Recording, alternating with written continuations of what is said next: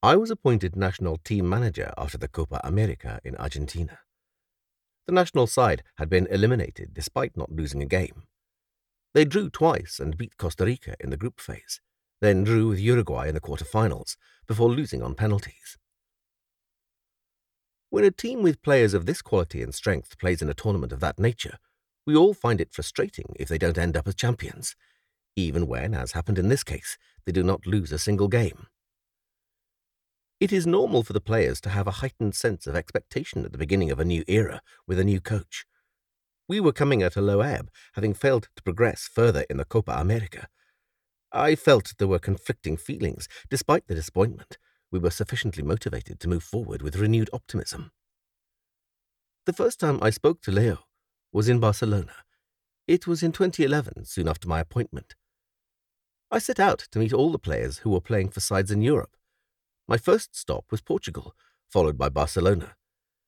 I didn't know Leo personally, but I wanted to speak to him and to Javier Mascherano, whom I had met before and who was the captain, to suggest that Leo should wear the armband of the national side. The main purpose of my trip was to introduce myself and to get to know the players, especially those I didn't know, such as Leo. But the question of the team captaincy was important to me. I considered it essential for everyone to know Leo was the leader, and that he would lead in his own natural manner. It was vital that he should be recognized as such by the players. The three of us met, and afterwards I went to Italy, leaving them to discuss it among themselves and to give me their answer. I think it was Javier who rang me to say yes, Leo would be the captain.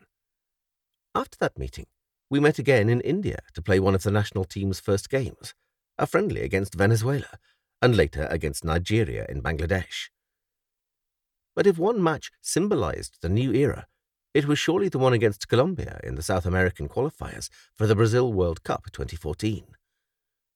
We went through a difficult moment in Barranquilla, where, fortunately, the lads were able to turn around a match played in suffocating heat. We were losing 1-0 after a goal from Dolan Pabon that went in off Mascherano. Fortunately, Messi equalized before Ajero made it 2-1 near the end. As I often say in football, there are defining games, matches that provide the lift you need, the push required to get you going along this new road.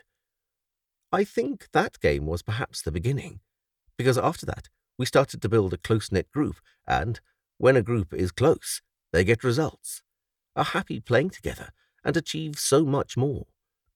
It is the perfect way, the only way, to overcome your weakness.